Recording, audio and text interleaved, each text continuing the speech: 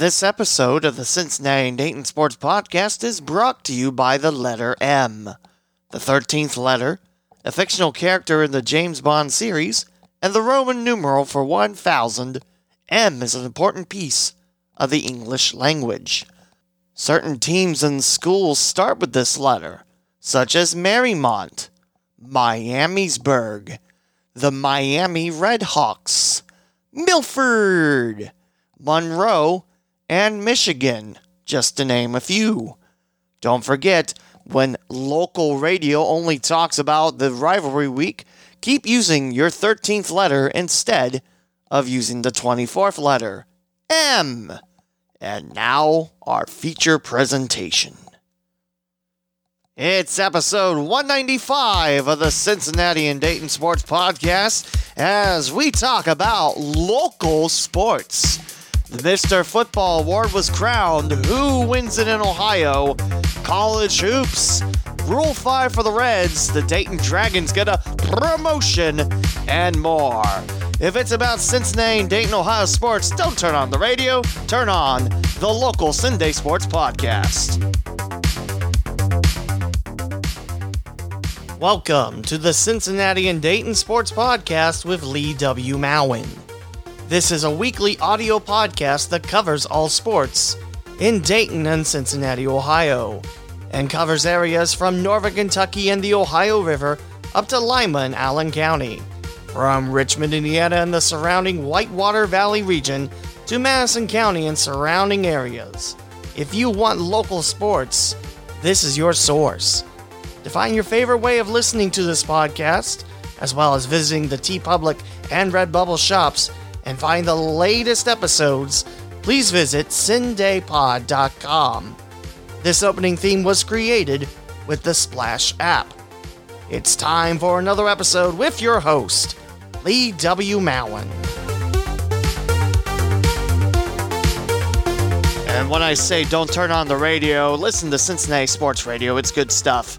But it's episode 195. We're inching closer to 200 episodes of this podcast. I can't believe it myself. Also, want to say a big thank you to not only the people that, asked questions from Alan's mailbag last episode, but all the listeners. This has been one of the most listened episodes in quite some time. Normally in a week, I'll be lucky if I get around 40. That's 40 per episode. And I think I have close to 120 this week. So thank you one and all for listening, and hopefully you make the decision to subscribe and keep listening to this podcast, because it does mean a lot to me that people do check it out and people listen. So we got some stuff to talk about. First up, the last three winners of Indiana State High School football. This tab has been open in Firefox for quite some time. We talked about the first three and then just never got back to the other ones. Stuff happens like that. So we're going to talk about Class A, Class 3A, and Class 5A. Class A being the smallest schools in the Hoosier State. And this one had the local representative, well, close to local, I guess, South Adams and the Starfires. They had a very nice season. Also, Covenant Christian as well. They played a lot of southeastern Indiana schools. And this one, probably the most exciting of the state champs in Indiana, as Covenant Christian holds off South Adams 41-40. South Adams finishes the year 13-1. Covenant Christian, a perfect 15-0 record. Splendid stuff. James Arnold of South Adams named the Rest Mental Attitude Award recipient. And Covenant Christian wins their first state title in any sport. So congrats goes out to CC there. And from what I remember, South Adams was trailing by a large chunk and then took the lead late. And then Covenant Christian came back and won it. So again, congrats to those two squads. Now for Class 3A, it's Indianapolis Bishop Chatard 42, Danville 14. And Chatard rolls to state record-extending 15th title. Very impressive up there. And Chatard goes to 13-1. Danville 11-1 on the year. And last up, Class 5A. It's Indianapolis Cathedral. You know that team that played all the GCL South schools and I think beat all of them. Well, they took their 13th football crown and they defeat Zionsville 46-28. And that gives Indianapolis Cathedral a 13-1 overall record. Zionsville goes to 7-6. And just to recap, 2-4-6 in Indiana, because again, it's been a while. Western Boone wins the Class 2A state champ, 36-35 over Fort Wayne Bishop Lures. I forgot that was a 1-point game. Roncalli 49, Hobart 7. Remember, head coach Ronberg, he's won a state title in Kentucky with Covington Christian, a couple with Moeller, and now one in Indiana. Now, a lot of coaches can say they've won state titles in 3 different states. So very impressive work there. And 6A is Center Grove 38, Westfield 14. And that closes out the IHSAA football schedule for good. And actually, let's go ahead and talk some Northern Kentucky football as well. Your local schools, the state semifinals are upon us, and next week is, state tournament, state title games, I should say. And yeah, I mean, today's perfect weather for it, isn't it? It's already close to 60 degrees. We had to kick our AC on in our apartment, but Covington Catholic will be playing Bowling Green High School for the Class 5A state semifinal. Beechwood will take on West Carter. West Carter knocked off, I believe, the last area local team in 2A. And Paintsville in 1A gets Newport Catholic. And Beechwood, West Carter, Newport Catholic, Paintsville will be at 7:30. At 6 o'clock will be Bowling Green, Covington Catholic. And that's all today, this day recording Friday, December the 11th. Keep in mind, Kentucky basketball doesn't start for, January 4th, I believe. Yeah, this virus has just wrecked a lot of things. Actually, is Beechwood the Tigers? Yes, they are. Okay, so I was wrong. Beechwood Tigers are taking on West Carter. West Carter's a pretty good team. They rolled over Walter Verona last week, 43-6. Dixie Heights season, a very good season for the Colonels, ended last week against the defending state title winners Trinity Shamrocks, 56-0 for the Rocks. Beechwood took on Breathitt County and won quite handily. Tigers with a 52-7 win. Covington Catholic slinkied past Madison Southern 7-0. Although this was a COVID forfeit by Madison Southern, so I don't know why you put the 7-0 on there, but hey. And Newport Catholic got past Louisville Holy Cross 42-21. So that sets up Week 14. I gave you the games, and apparently there's 2 more weeks after this, which state semifinals, I thought, that's kind of it. So we'll talk a little bit more about Northern Kentucky football.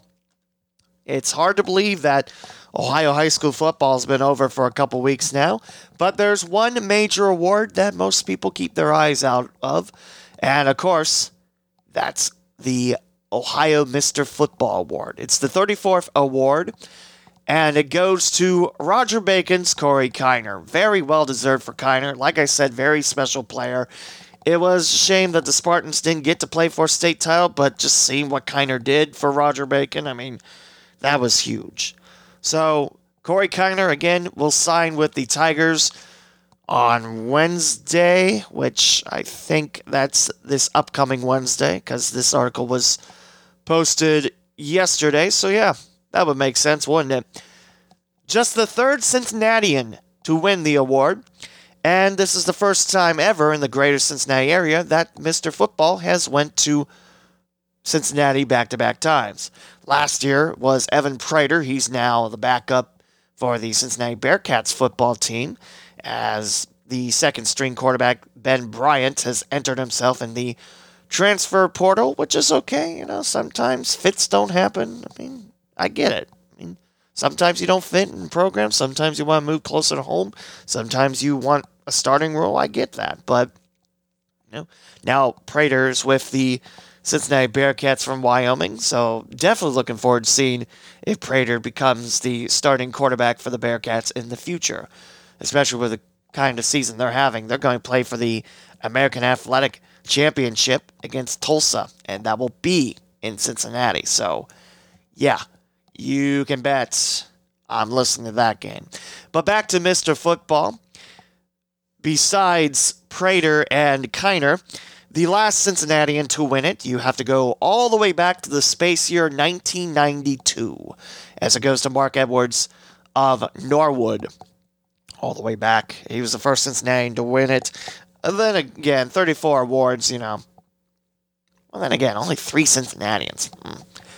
Now, not playing his high school ball in Cincinnati, but, big part of the Cincinnati football team, Joe Burrow. He won the award back in 2016 with Athens. The Plains Athens. Is it the Plains or is it Athens? I'm pretty sure it's Athens, but there you go. So, there you go. We'll talk about the article. Again, this is from Go247, spelled Geaux. And this is by Shay Dixon talking about Corey Kiner. Again, soon to be an LSU Tiger. Not a great season this year for LSU, but remember last year, there's a lot of talent that got drafted. Burrow to Cincinnati, Justin Jefferson up to the Vikings. Very selfish of me. I was kind of hoping Justin Jefferson would fall down, but he was a pretty good wide receiver. So, yeah, he's getting taken in the first round. But Kiner is currently ranked as the number 7 running back on the 24/7 Sports composite, which he finished out his time with Roger Bacon. Roger back on the article there. It's Roger Bacon. With 116 rushing touchdowns, 125 total touchdowns, and 772 points, which all 3 of those are number 3 in the Ohio football record books. Very impressive. In a shortened season his senior year, Kiner rushed for 1,866 yards and scored 35 touchdowns, which 11 games, Roger Bacon went 10-1. That's a little bit over 3 a game, a little less than 3.5 per game, which is good because those half touchdowns. So, definitely the lone running back also for LSU's class next year. He's been on board with the Tigers since earlier this year, May 11th, and became the first commitment for first-year running backs coach Kevin Falk. And Kiner and Falk have had a relationship since Kiner's junior year. Kiner's been doing his own research on LSU, academics, outside football. And Corey has been an LSU fan since he was 9. Had a virtual tour, COVID, and facilities and football facilities. And his love just went tenfold from there. So, yeah, I don't see Kiner transferring out, but I really, really hope he does well for the Tigers. Although LSU did put themselves on a self-implicated bowl ban for, I think, 1 season. So, his freshman season, that's not great, but hey, it could be a lot worse. Just double check on that from the same page again. Go247. That's Geaux, which I think is French, right? Is that French or Creole? I'm not entirely sure. But, yeah, talking about Corey Kiner's career, Roger Bacon, very special. And who's to say we'll see anything like that again? There's great athletes no matter which school you go to, even if the athletes don't commit to play college ball. Sometimes it happens. But, just look at Corey Kiner's career, what he did in Cincinnati. It's very impressive. So I can't wait to see him rock with the Tigers, because I know that's going to happen. So, again, just to touch up on the self-imposed bowl, it is a 1-year postseason ban for next year, 2020-2021 bowl season. So maybe it is this year, in addition to already self-imposed sanctions. So there you go. Corey Kiner is going to be an LSU Tiger, but not before he takes the Mr. Football title, the 34th Mr. Football title awarded in Ohio. Now, Mike Dyer, who I talk about constantly when we're talking about Cincinnati sports, he does a great job covering high school sports for the ABC affiliate in Cincinnati, WCPO. He recently had an interview with Mark Edwards, which was the first Cincinnatian to win the Mr. Football award. And definitely, it's a great interview. I suggest going to Facebook, listen to it. you won't be disappointed. So, that's a bit about football. Let's go to baseball, because there was a couple things that happened during this week. Now, of course, this was the week where major league teams offered minor league teams a connection into the farm system, and there were 43 teams that were left out in the cold. Dayton Dragons, you think they're going to be left in the cold? Really? Because no, they're not. They were offered by the Cincinnati Reds. I mean, if the Reds ever let go of Dayton, that'd be probably one of the most stupid things they could ever do. Because Cincinnati is about an hour away. Most people around the area are Reds fans. I said most. There are exceptions, of course. But, I mean, you get the radio games on 700, and, you get Dragons. So you get to see possible future Reds with the Dayton Dragons. Now, what's interesting is the Dayton Dragons get a promotion, as I mentioned in the intro. They are moving up to Advanced A, or High A. Which, what does that mean in terms of talent you see? Now, for the Dragons, they've always been in Single A or Low A, depending on how you like to label it. I don't like using Low A. That just sounds like, it's not impressive. You got to minor leagues. I mean, come on. And, I don't have to tell you about Day Air Ballpark. It's a beautiful facility. Don't need to tell you about the sellout streak, which is... Oh, I probably should look that up. It's under 1,400, and I don't see it slowing anytime soon. Then again, with the coronavirus, who's to say what 2021 brings, if it brings any sports. But we're not talking about that. What we are talking about is the Dragons now at Advanced A. Now, you're still not going to see Dragons become Reds in a wink of an eye, just like that. But for Dayton, the nice thing is if the Dragons have a home game, or if they're fairly close to Cincinnati on road games, which Lake County, Bowling Green are probably your closest, Fort Wayne too, your closest stops there, you have injury reassignments, meaning, a major league player gets hurt and they're starting their rehab. If the Dragons are home or close to Cincinnati, Dayton gets them. So, which is really cool. I think a lot of them went well, with the exception of Anthony DeSclafani. I think he blew his elbow out. I mean, it was Great Lakes, and I think they put a 10 spot on the first inning, and 6 of those went against DeSclafani in a third of an inning. And it's like, nope, he's not coming back this year. And I don't think he did.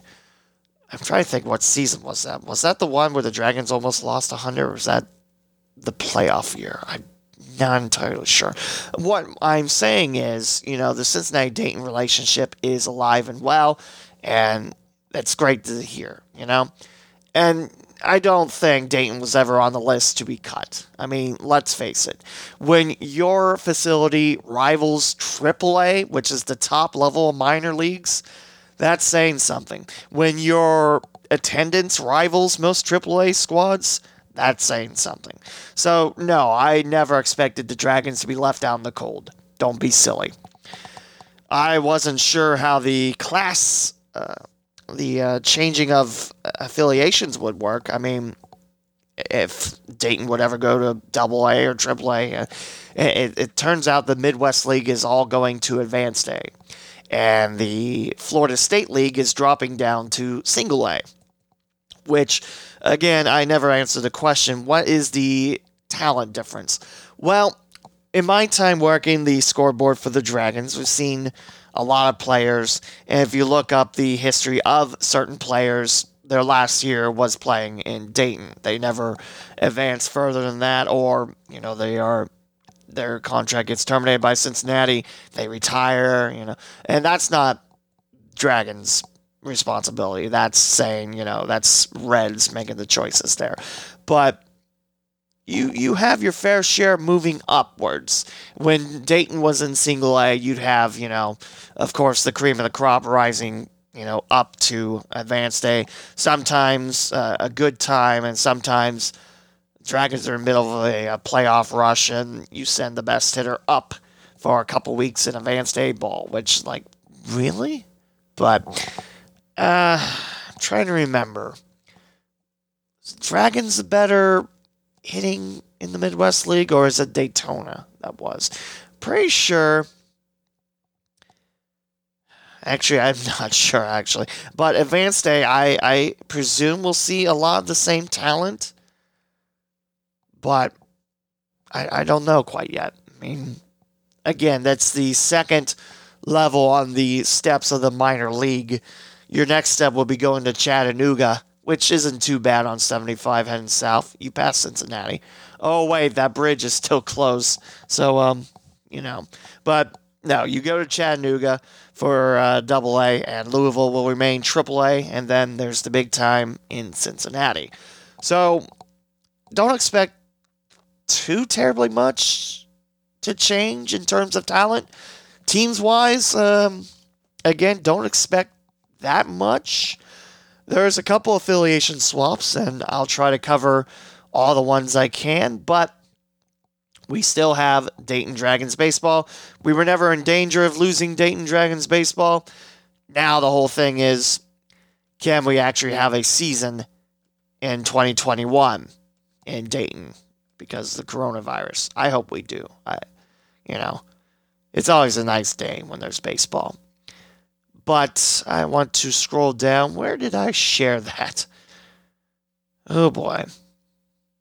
So there were a couple teams that were left out, and 11 full season clubs did not receive invitations, and there's a few of them that were affected in the Midwest League. We'll talk about that. Your short season in rookie ball, gone, cut, and it's going to be part of MLB's new, what do they call it, Dream Team or something like that. Basically, it becomes a collegiate wooden bet type of league.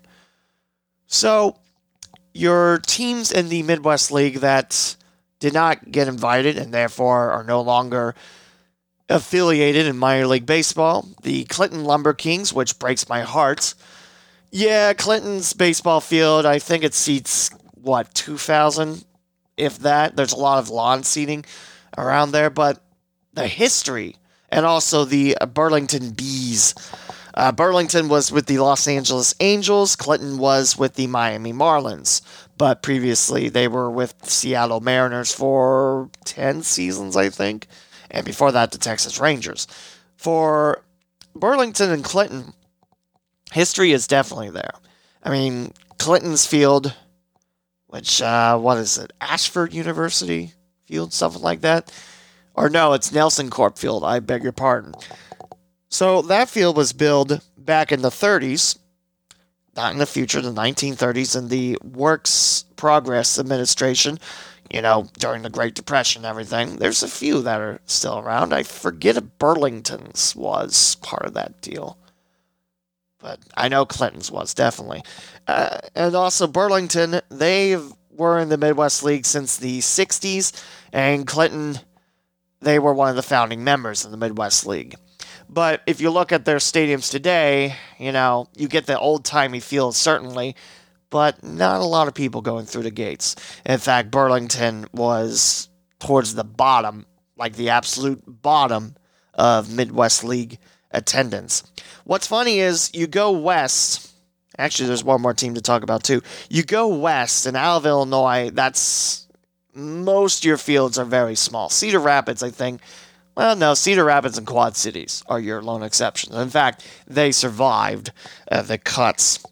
Another team that didn't survive the cut is the Kane County Cougars, which that surprised me because they have a pretty decent field.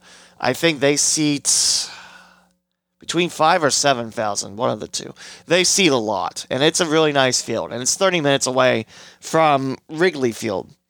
And they were part of the Cubs organization for quite some time. And they were with the Diamondbacks when the Cubs took over South Bend and, Arizona left the Silverhawks, then renamed the Cubs. So, yeah, the Cougars won. That surprised me because they draw a mighty mean crowd. Not mighty means, boo, we'll throw stuff at you. I mean, they were in the thousands. I think one year they were really good. They were around 5,000? Dayton normally draws about 8,000. Fort Wayne's not too far behind. They're about 5,000. Maybe I'm thinking 3,000. I don't know. But Kane County draws a pretty good crowd. So that really surprised me. Now, this is not Midwest League, but it's fairly local. The Lexington Legends also get the axe, which they were part of the Royals farm system in the South Atlantic League, so we never got to see them. There's no Midwest versus South Atlantic, which is a darn shame because I think that'd be pretty entertaining baseball. But Lexington got the axe, and that surprised me because I know Lexington loves them some Legends, and I always thought they did pretty well at the gate too, but they weren't invited. So your other teams full season not invited. You have the Jackson Generals in AA along with the Trenton Thunder, which there's a story about the New York Yankees and Staten Island Yankees. Not only did Staten Island receive word that the Yankees weren't going to be affiliated with them after, the Yankees said, no, you're fine, you'll be fine.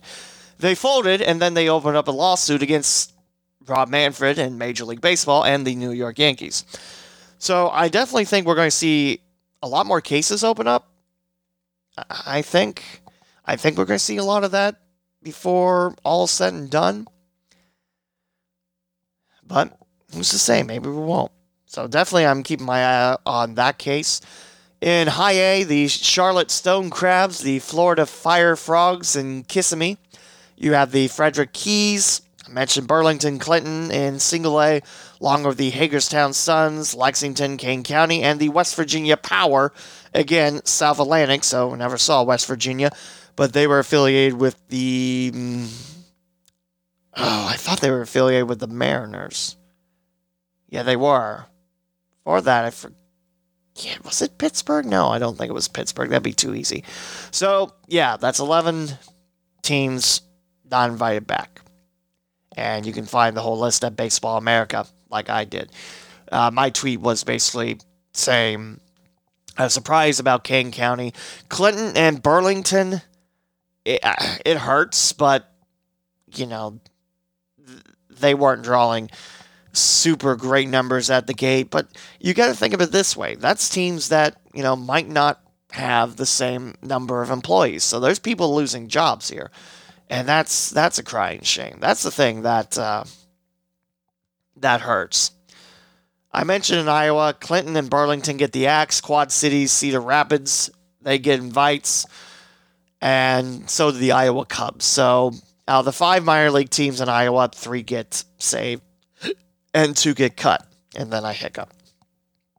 In terms of affiliations, Lake County still with the Cleveland Indians. I mentioned Dragons with the Reds. Lake County is about the same situation. You're in Cleveland Indians territory. If Cleveland ever let them go, then, that's silly. All 3 Indiana squads are still alive, which I didn't realize there was only 3, but where else would they be? South Bend, Fort Wayne, and Indianapolis. Indianapolis is still with Pittsburgh. I thought there was a chance that Cincinnati might flip them from Louisville, but that didn't happen. It's not that bad of a trip. It's a little long, Pittsburgh to Indy, but it's 70, so it's pretty straightforward. So you might wonder, why is this happening? Well, Major League Baseball wants to see every single major team get 4 affiliations. No more, no less. So that does trim a lot. Before this move, some teams had a few more affiliations, more like your Dominican Summer League, your Arizona Fall League, stuff like that. In terms of affiliate ball, some teams had short season teams, some teams had rookie ball teams. Cincinnati had 2 rookie ball affiliations with the Greenville Tennessee Reds and the Billings Mustangs. Again, Billings being part of Cincinnati's family since the 70s. Greenville has only been a thing for a few years. So what happens to those teams? Well, like I mentioned, your Pioneer League becomes, I believe they're going Collegiate Summer League, possibly independent. There's a couple of independent teams that made the jump to minor leagues. St. Paul Saints, probably one of the most recognizable independent teams in the States. They are now the AAA affiliate of the Minnesota Twins. It makes sense because St. Paul and Minneapolis are kind of side by side there. So that's a pretty nice move. The Sugarland Skeeters in Texas. Oh, did they go to the Rangers or Astros? I'm pretty sure they went to one of those teams. But you see what I'm saying. There's going to be a lot of shift shaping. If you were wondering if Florence would get the nod up, if there's a low A club or single A club around, possibly, but since they went ahead and extended Daytona, so I think Florence would be all right with that. Too close to Cincinnati, maybe? I mean, Dayton's not that far, but there you go. So, I mentioned affiliations. The Lansing Lugnuts, they've been with the Toronto Blue Jays for quite some time, and my good friend Jesse Goldberg Strassler is their play-by-play announcer. Well, Lansing still is there in Michigan. They survived, but they are no longer with the Blue Jays. They're going to the Oakland Athletics. So that means Oakland leaves their affiliation with Beloit. The Snappers are still alive, and as far as I know, they're not re-identified. They're supposed to get a new name, but I think that'd be really stupid. I think the Snappers fits them. It's unique, and again, it fits the area. They will go to the Miami Marlins because they moved up from Clinton. I'm trying to think who else. Fort Wayne is still with San Diego. And yes, the whole purpose was to slim down the minor leagues and also eliminate too much travel. Yeah, California to Indiana. I mean, but then again, you're not seeing Tin Caps go straight to the Padres. You'll see them climb up, and in fact, there's a lot of young Tin Caps that made that. I'm thinking of Fernando Tatis Jr. Man, he's a great player. He's going to have a great career with San Diego, unless they trade him, but then he'll have a great career elsewhere. But Tatis, definitely the big name. Again, for single A and advanced A, you're not really seeing a lot of those players just move up. I mean, heck, when's the last time we saw, a player drafted go straight to the major league level? And the only one I can think of is Mike Leake. That's in Cincinnati. I think he was in Arizona, then his deal got denied, something like that. But there we go. Midwest League, now a high A or advanced A affiliate. So it'll be interesting to see how the schedule works since the Midwest League lost Clinton and Burlington. If they'll be West-East or, I'm still hoping there's baseball to be played. So definitely, keep in touch with Doug Dirt24 on Twitter, former guest of this podcast and good friend. Definitely, he's got his heart and soul on it, and he follows, all the minor league teams. So, we'll see. Just making sure. Ooh. In case anyone's looking for a job, there's a baseball developer for Cincinnati Reds. What's baseball developer mean? I have no idea.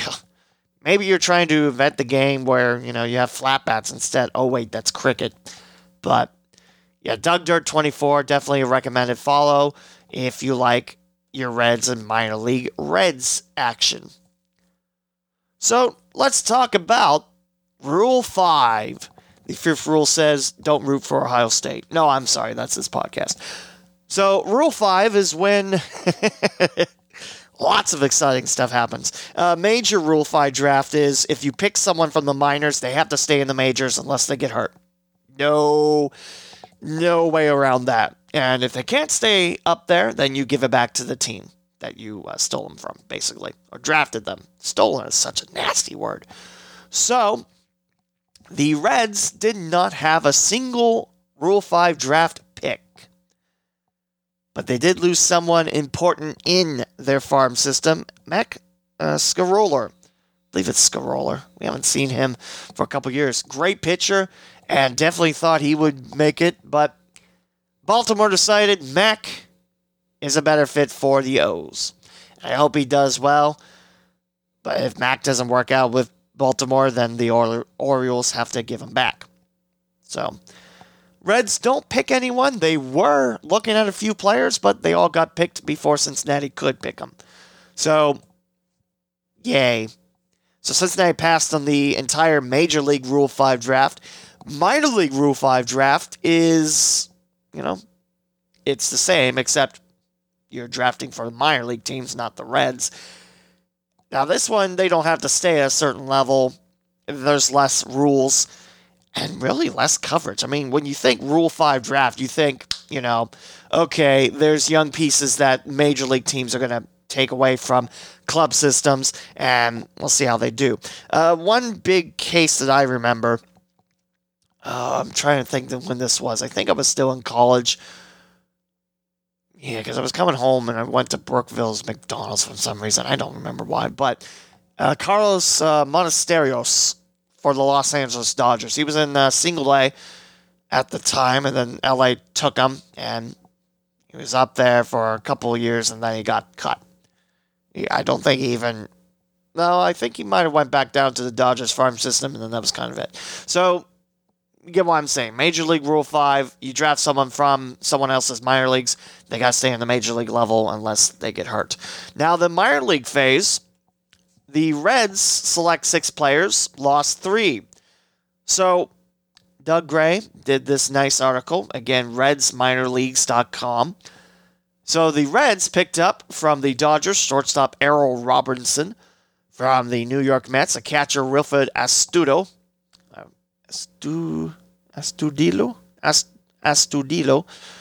Another catcher, this time from the Houston Astros, and Chucky Robinson. From the Arizona Diamondbacks, first baseman Yoel Yanqui. I think we might have saw him as a Kane County Cougar last time KC was in Dayton, but I could be wrong on that. A right-handed pitcher from the Texas Rangers, Wes Robertson, and another shortstop from the Arizona Diamondbacks, and Stephen Layton. The Reds lost the following 3 to the Pittsburgh Pirates. Went infielder Claudio Finau. Great defense bat his last year in Dayton. I think it went up to 180, and that was the highest, maybe, in the low 200s. Jose Zorrilla, which I don't remember seeing with Dayton. He's a left-handed pitcher, and he's gone to New York Mets. And also to the New York Mets, a right-hander, Jesus Reyes.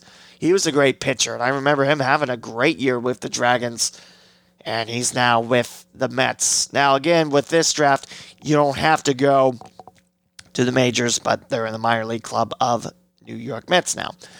So, let's talk briefly a little bit about Errol Robinson. That was the first selection in the minor league phase. He split time with AA and AAA, meaning we're probably not seeing him in Dayton unless it's a rehab assignment. His 46 games in Tulsa were strong. Hit .310 as a 24-year-old that played mostly shortstop and a little time between second and third. Which is funny because shortstop is between second and third. No, he also played second and third. When he moved up to AAA, in 61 games, his batting average went down with the Dodgers. It went down to .220 from .310. I miss it when Oklahoma City was the Red Hawks, but another subject for another time. Also in AA, his BABIP, which I believe is batting average with batters in position, which I don't know why that's not runners in position, but hey. AA, he hit .381 with runners in position. AAA went down to .278. Not much power in the bat of Errol Robinson, but has more swing and miss to the game than you like. About 1 out of 5 times he'll strike out, which a little high.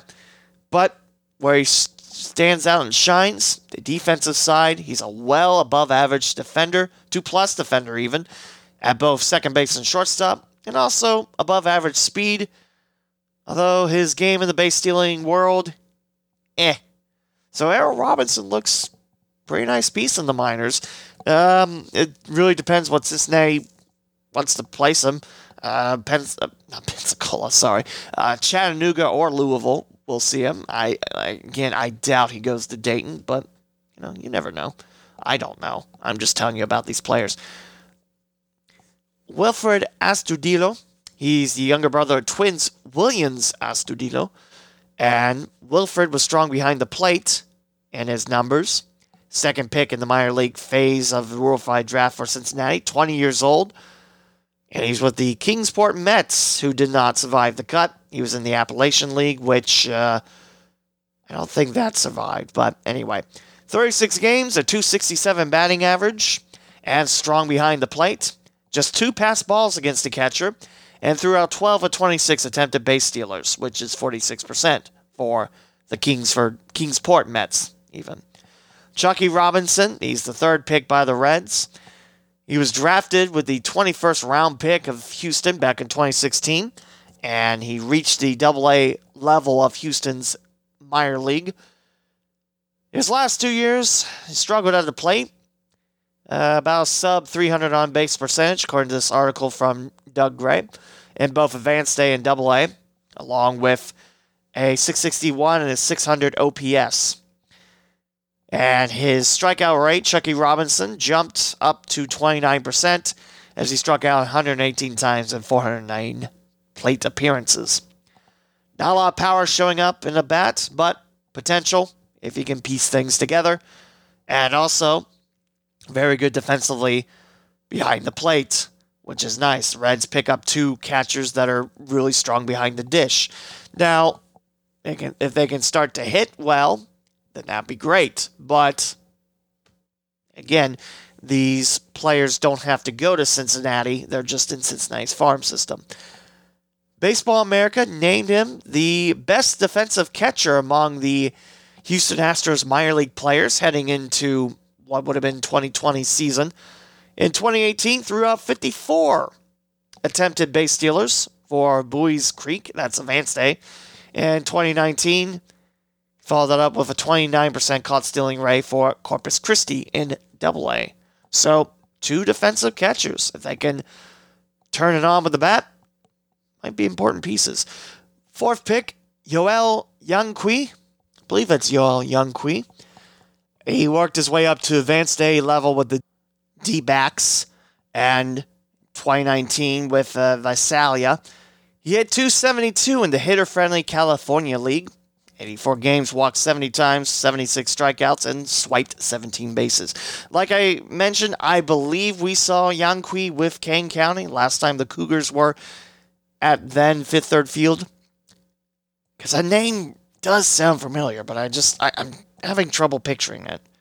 I can tell you Jazz Chisholm was with Kane County. Now I don't think he's even in the Diamondbacks organization anymore. But there you go. There was also a Hagerstown native, and he got cut this season. So, there we go. Wes Robertson, 5th pick by Cincinnati. Originally an undrafted signing by the Texas Rangers in 2017. Split the 2019 season with Single-A Hickory and Advanced A Down East. Didn't spend much time on the mound on either stop. Made 6 strong appearances for Hickory, where he allowed just 2 earned runs in 13 innings, 5 walks, 10 Ks. Down East allowed 11 runs in 14 innings, where he walked 7 batters and struck out just 6. He had to have Tommy John surgery. His last game was June 29th, 2019. Made his final appearance after coming off the injured list, and then need the TJ surgery. So, Doug Gray watched one of his relief appearances for Hickory, his one of 2 on MILB TV, threw 96 with a good-looking slider around the mid-80s. Sounds like he's got promising stuff. Now, Tommy John, I mean, any surgery, doesn't matter if it's Tommy John, Timmy John, or Jimmy John's, it doesn't matter. You're not back 100%. You're just back, You know what I'm saying? You're not... I mean, surgery fixes things, and you're good as new, but it's not as strong. You know what I'm saying? You know what? I don't even know what I'm saying, but you get, my gist on it. Stephen Layton, the last pick of the minor league Rule 5 draft, and also the entire draft. Out of Nicaragua in 2016, he's worked his way up to Single-A. Last played in 2019. He split time between Hillsborough in the Northwest League and Kane County in Low A. With Hillsborough, hit .264, 17 walks, 25 Ks in 41 games. And in Kane County, he struggled a bit. 2 shorter stints in the league, one in April and then one in August. And combining those stints, 159 batting average, 3 walks, 19 strikeouts, 33 games. Most of his time was at shortstop, but also some second base experience for Layton, who is soon to be 22 years old. Most of his college career, he was a catcher. He only threw 3 2/3 innings in college across 4 games as a junior. Also pitched the summer following his junior year for Seacoast in the Futures Collegiate Baseball League, but only threw for 4 innings. So, again, the minor league Rule 5 rules are unlike the big league version of Rule 5 draft, where you have to stay in the major leagues unless you're hurt, or else you go back to the team that had you originally. Once a player is selected, they are under contract with a new organization with no stipulations involved. They can be placed at any level in the organization when baseball begins again. So again, they're part of the farm system now, and that, the team pretty much takes over the contract and everything and then decides, hey, you're going here, stuff like that. So, yeah, the 3 that the Reds lost, I mentioned Claudio Fanal and Jesus Reyes. I watched with my own 2 eyes the Dragons games. The biggest one in that is Reyes. I never saw Zorrilla play, so I don't have any information on him, but let me tell you, Reyes, when he was dealing, he was dealing. So that is Rule 5 happening for Cincinnati. Nothing major league to talk about, but sometimes that happens. Although Nick Kroll, the new GM taking over for Dick Williams, said, yeah, there was players we highlighted and we wanted, but everyone took them. It's like, yeah, that sounds like me in fantasy football. Am I right? Ha! So now it's time to talk some college basketball. That's right. And we're going to talk just the D1 schools today because, well, no, I wanted to make this a short episode, and I'm already looking at it, and it hits close to 50 minutes again. Man, when I start talking on here, you can't shut me up. But we'll start off with the Xavier Musketeers. I know I'm abandoning my alma mater. Normally we talk Wright State first and then work our way southwards to Northern Kentucky. But I want to start with Xavier because they're off to a 7-0 start. It's very impressive. And they started this the Wednesday before Thanksgiving with a 101-49 win against the Oakland Golden Grizzlies at home. Yeah. Oakland is normally pretty good. They have a lot of talented pieces, and Coach Camping knows what he's doing as the head coach of Oakland. But just to dismantle Oakland, I was questioning, is Xavier that good, or is Oakland that down? And I mean, that's just like, whoa. So then the Musketeers followed that up. They held off a furious rally by Bradley, but the Musketeers won at 51-50. And then the next game, 76-73, winners over Toledo, in a game where the Rockets had a 10-point lead at one point. Yeah, first half wasn't super hot for the Muskies, but, I hate that nickname I just used, and I'm sorry. It wasn't the best for the Musketeers, but it's what you do with the second half and coming back and winning by 3 against the Rockets. They're normally pretty decent. So, nice 3 wins there, all in Cincinnati for the Musketeers. That next Monday, keep in mind, the Musketeers and the Xavier Invitational played Oakland that Thursday.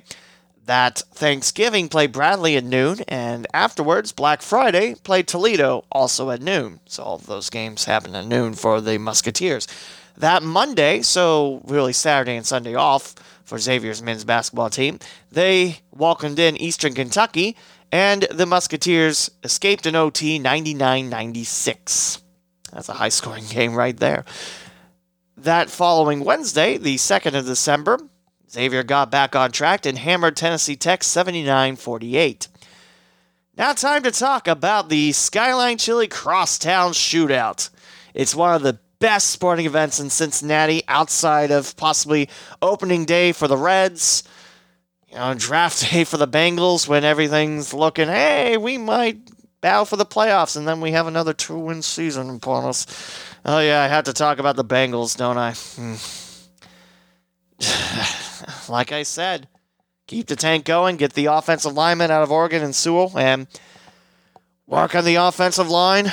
Yeah, that'd be great. Anyway, Xavier, Cincinnati. I can't tell you how fun it is to listen to it. I believe... I'm trying to think what I was doing. Was I at hockey? Was I broadcasting hockey and I couldn't? Or was I listening to Joe Sunderman and Byron Larkin? Excuse me. I forget. Yeah, that was the game that 700 didn't have it because it was the Bengals game. Yeah, I didn't listen to the Bengals game. I listened for a couple of minutes, not because Dan Horde wasn't there. No, that's not the reason. It's just the Bengals season. Yeah, another 2-win season. Yeah. Anyway, Paul Scruggs, awesome player. Definitely his senior year, he's shining. Game high 20 points against Cincinnati. And for the first time since, I believe, 2013-2014, the Musketeers take the shootout from Clifton. That's the neighborhood that UC's located in. 77-69 over Cincinnati. Bearcats fell to 1-1. We'll talk about UC in a little bit. They had a nice win against Furman. And Dan Horde was broadcasting it. That was the game I was listening to. I was very surprised there was a basketball game at 5 p.m. when I was going up to Piqua. More on that later. And, yeah, Furman's got a pretty nice program. I mean, Power 5, no, but, hey, what's wrong with having a great team outside that? You know, as this podcast covers lots of teams, not named that school in Columbus. So Xavier got off to a very strong start. 6 of 9 shots made. Took a 5-point lead, 16-11 at the 13-14 mark. Adam Kunkel, which is the transfer from Belmont, I believe, hit a 3-pointer, his first basket with Xavier. So, hey, that's a nice way to get your career on the right foot.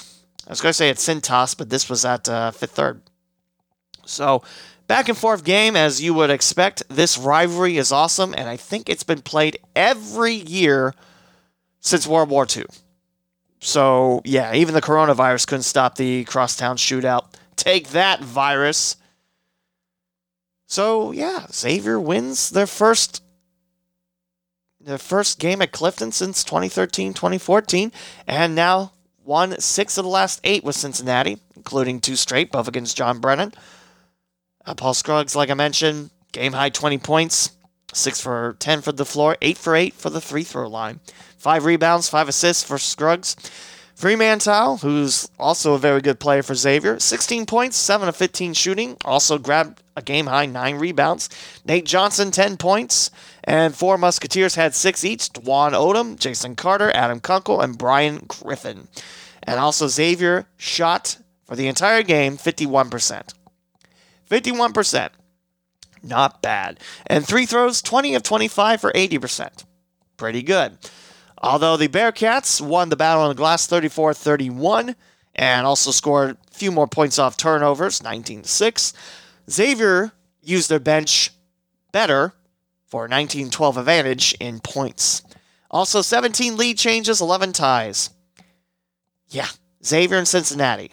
May this rivalry continue on. And I know your next thing is you guys say that Wright State Dayton should play. Not yet, because we're now going to talk about the Bearcats run. Actually, let's check in on the women's basketball teams, too. It's not fair that, men's basketball is covered so well, and then this podcast is about teams that don't get that opportunity. So let's talk about Xavier's women's basketball team. Currently 1-0 on the year. They defeated Detroit Mercy in Michigan, 81-73, and haven't played since. That game was November 25th. It's now December 11th on this day of recording.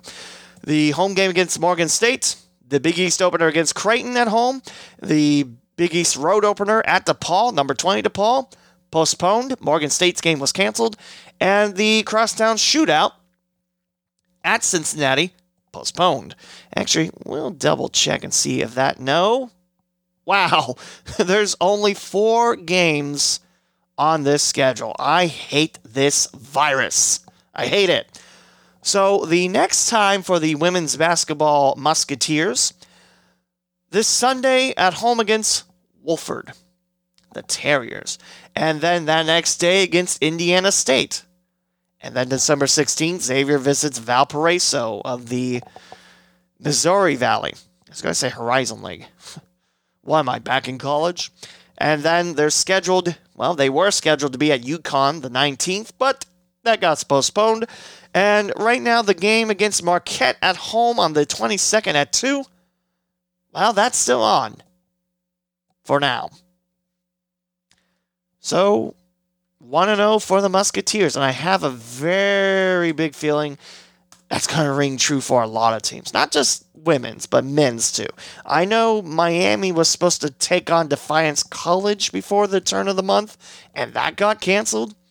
So let's start with men's basketball for UC. We're going northward this time because I said so. 2-1's the Bearcats. You can guess what that one loss was. And like I mentioned, they took down a really talented Furman team. They had I forget his name, but they had a kid from Cleveland Heights, and he was the top player in Division IV in Ohio. It's like, and yet he went to Furman and not any of the Ohio colleges. Oops. But I'm saying that as like I know anything about recruiting. I kind of don't. But first off, the Bearcats got off on the right foot by defeating Lipscomb at home 67-55. Lost at home versus Xavier, a game that was not on AM radio, therefore I couldn't listen to it. But that's changing next week, so yay. And then Cincinnati beat Furman 78-73 in a game where UC had a pretty big halftime lead. What's next for John Brennan's Bearcats? They go to Tennessee this Saturday at 12:30. And it's on SEC Network's alternate channel. And then back home to kick off AAC play against USF Wednesday the 16th. Then they're scheduled to go to Athens, Georgia to take on Georgia. And then at UCF, start the new year, the second Saturday hosting Tulsa. So, yeah, right now the schedule looks okay. There's not a lot of postponements on there, but I don't know if that's just the schedule was that light to begin with or the fact that, they took them off the schedule. So, 2-1 start for the Bearcats, not bad. I mean, yeah, it was a little disheartening to lose the shootout game at home, but Xavier's 7-0. So, we might have two great D1 teams in the Queen City, the immediate Queen City. Northern Kentucky's across the river, and we'll talk about the Norse. But let's talk about the women's Bearcats, the basketball women's team. 1-2. They edged out Northern Kentucky in OT 73-67, and that was at home November 25th. Could not play against Louisville at home. That got canceled. They fell at Florida 81-58, and they fell at home to Marquette 86-75. They were supposed to take on Xavier last night, but that got postponed. And let's see if Cincinnati's schedule has it. It does not. So stay tuned for that. But 1-2 are the women's Bearcats. And they've been pretty good for the last few years as well. It's just, there's that team called UConn that's big pest. Oh, wait, they're in the Big East now. That's the Big East's problem in women's basketball. Yeah, UConn Huskies are one of the top teams in women's basketball. With South Carolina, I think Stanford's still strong, Notre Dame. Yeah. So, Northern Kentucky. We'll start off with women's basketball because there was a bit of news I saw. And they had a renovation on the website. Looks pretty sharp. I've always liked Northern Kentucky's website. It's just, although the only thing I didn't like was the scheduling for sports. It was very weird. It was like, here's this sport, and then basketball, and then I don't know. I don't know how to explain it. I'm just nitpicking. 0-4 is the women's basketball Norse team. They fell to Cincinnati, fell at Akron 70-60, fell at home to Bowling Green 63-49, and fell at number 19, that school in Columbus, 96-63. I guess I was thinking the Miami Redhawks fell at that school in Columbus. But there you go. So the Norse were supposed to host Detroit Mercy, but that got canceled. So now Robert Morris is coming into BB&T Arena for the first time as Horizon League members.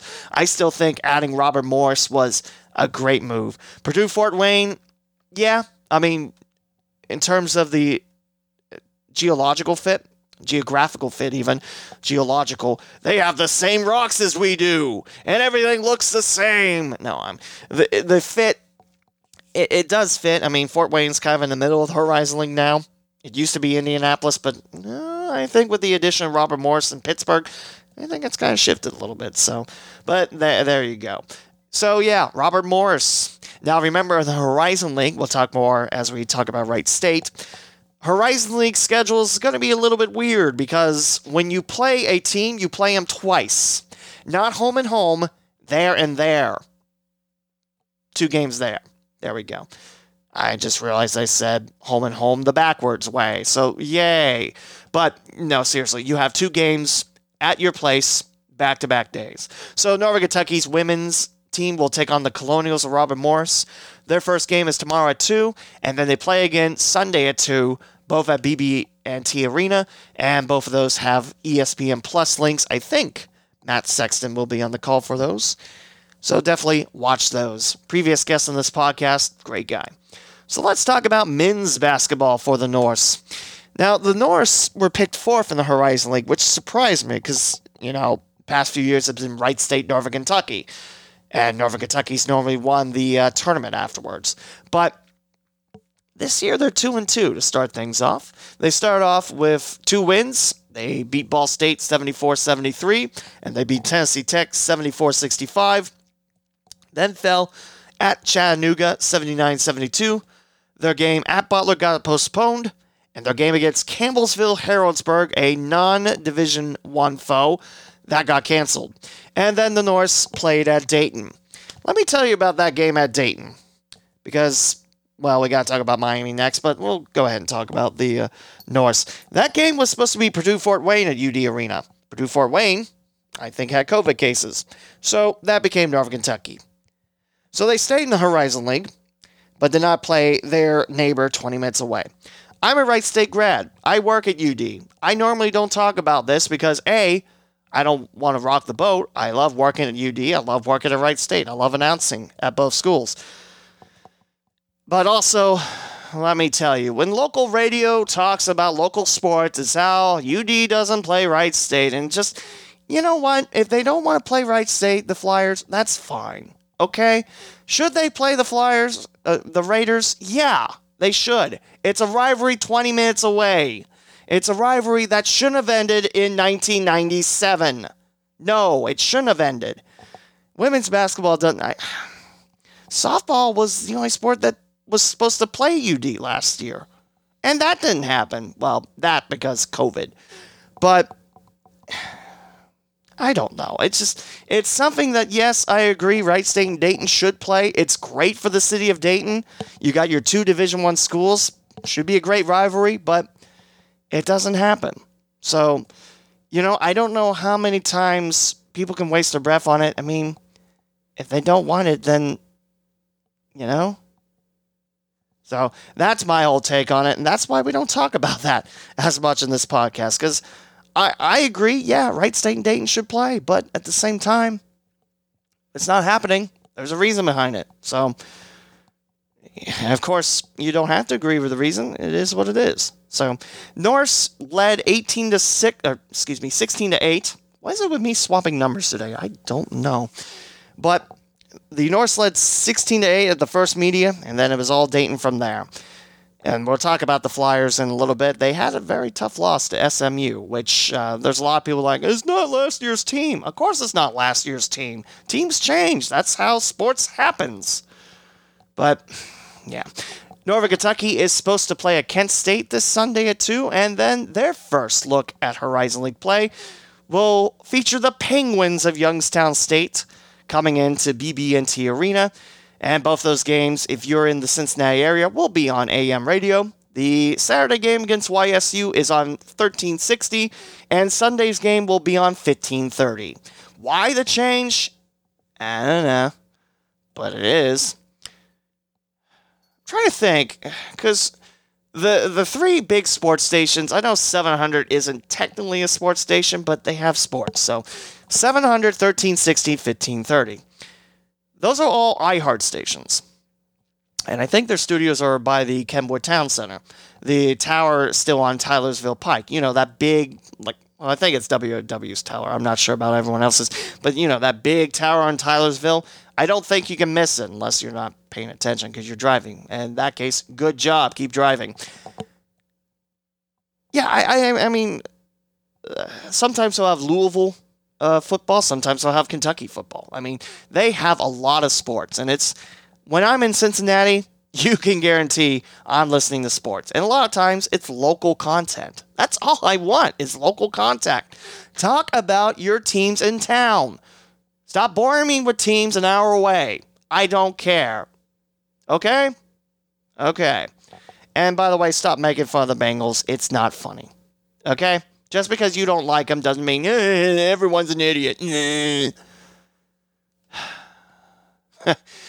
I have a slight issue with that. Can you tell? But yeah, Norse are 2-2, and they will be at Kent State Sunday at 2. And then Horizon League play starts at home at Youngstown State, and after Christmas at Oakland, and the start of the new year, they actually play New Year's Day, and the day after that at home against Purdue Fort Wayne. So, in case you're wondering, Wright State at Northern Kentucky, yeah, but that's not till February. And who knows what the virus does by then. How about a trip to the Miami Redhawks in Oxford, Ohio? Beautiful place. Do have an update on hockey as the Redhawks fell. Remember, they're in the bubble in Omaha, which, you know, when you think Omaha, do you think hockey right off the bat? No, I think, you know, lots of corn and steaks. Because Omaha Steaks. But Denver beats Miami 5-1, and that starts ice hockey season.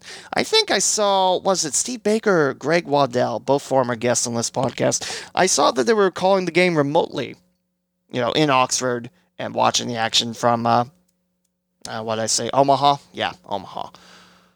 I mean, bubble idea, hey, it worked. NBA didn't really have any positive tests in the bubble. NHL, I think, they were clean, maybe a few. I'm trying to remember. But, yeah. NFL, a lot.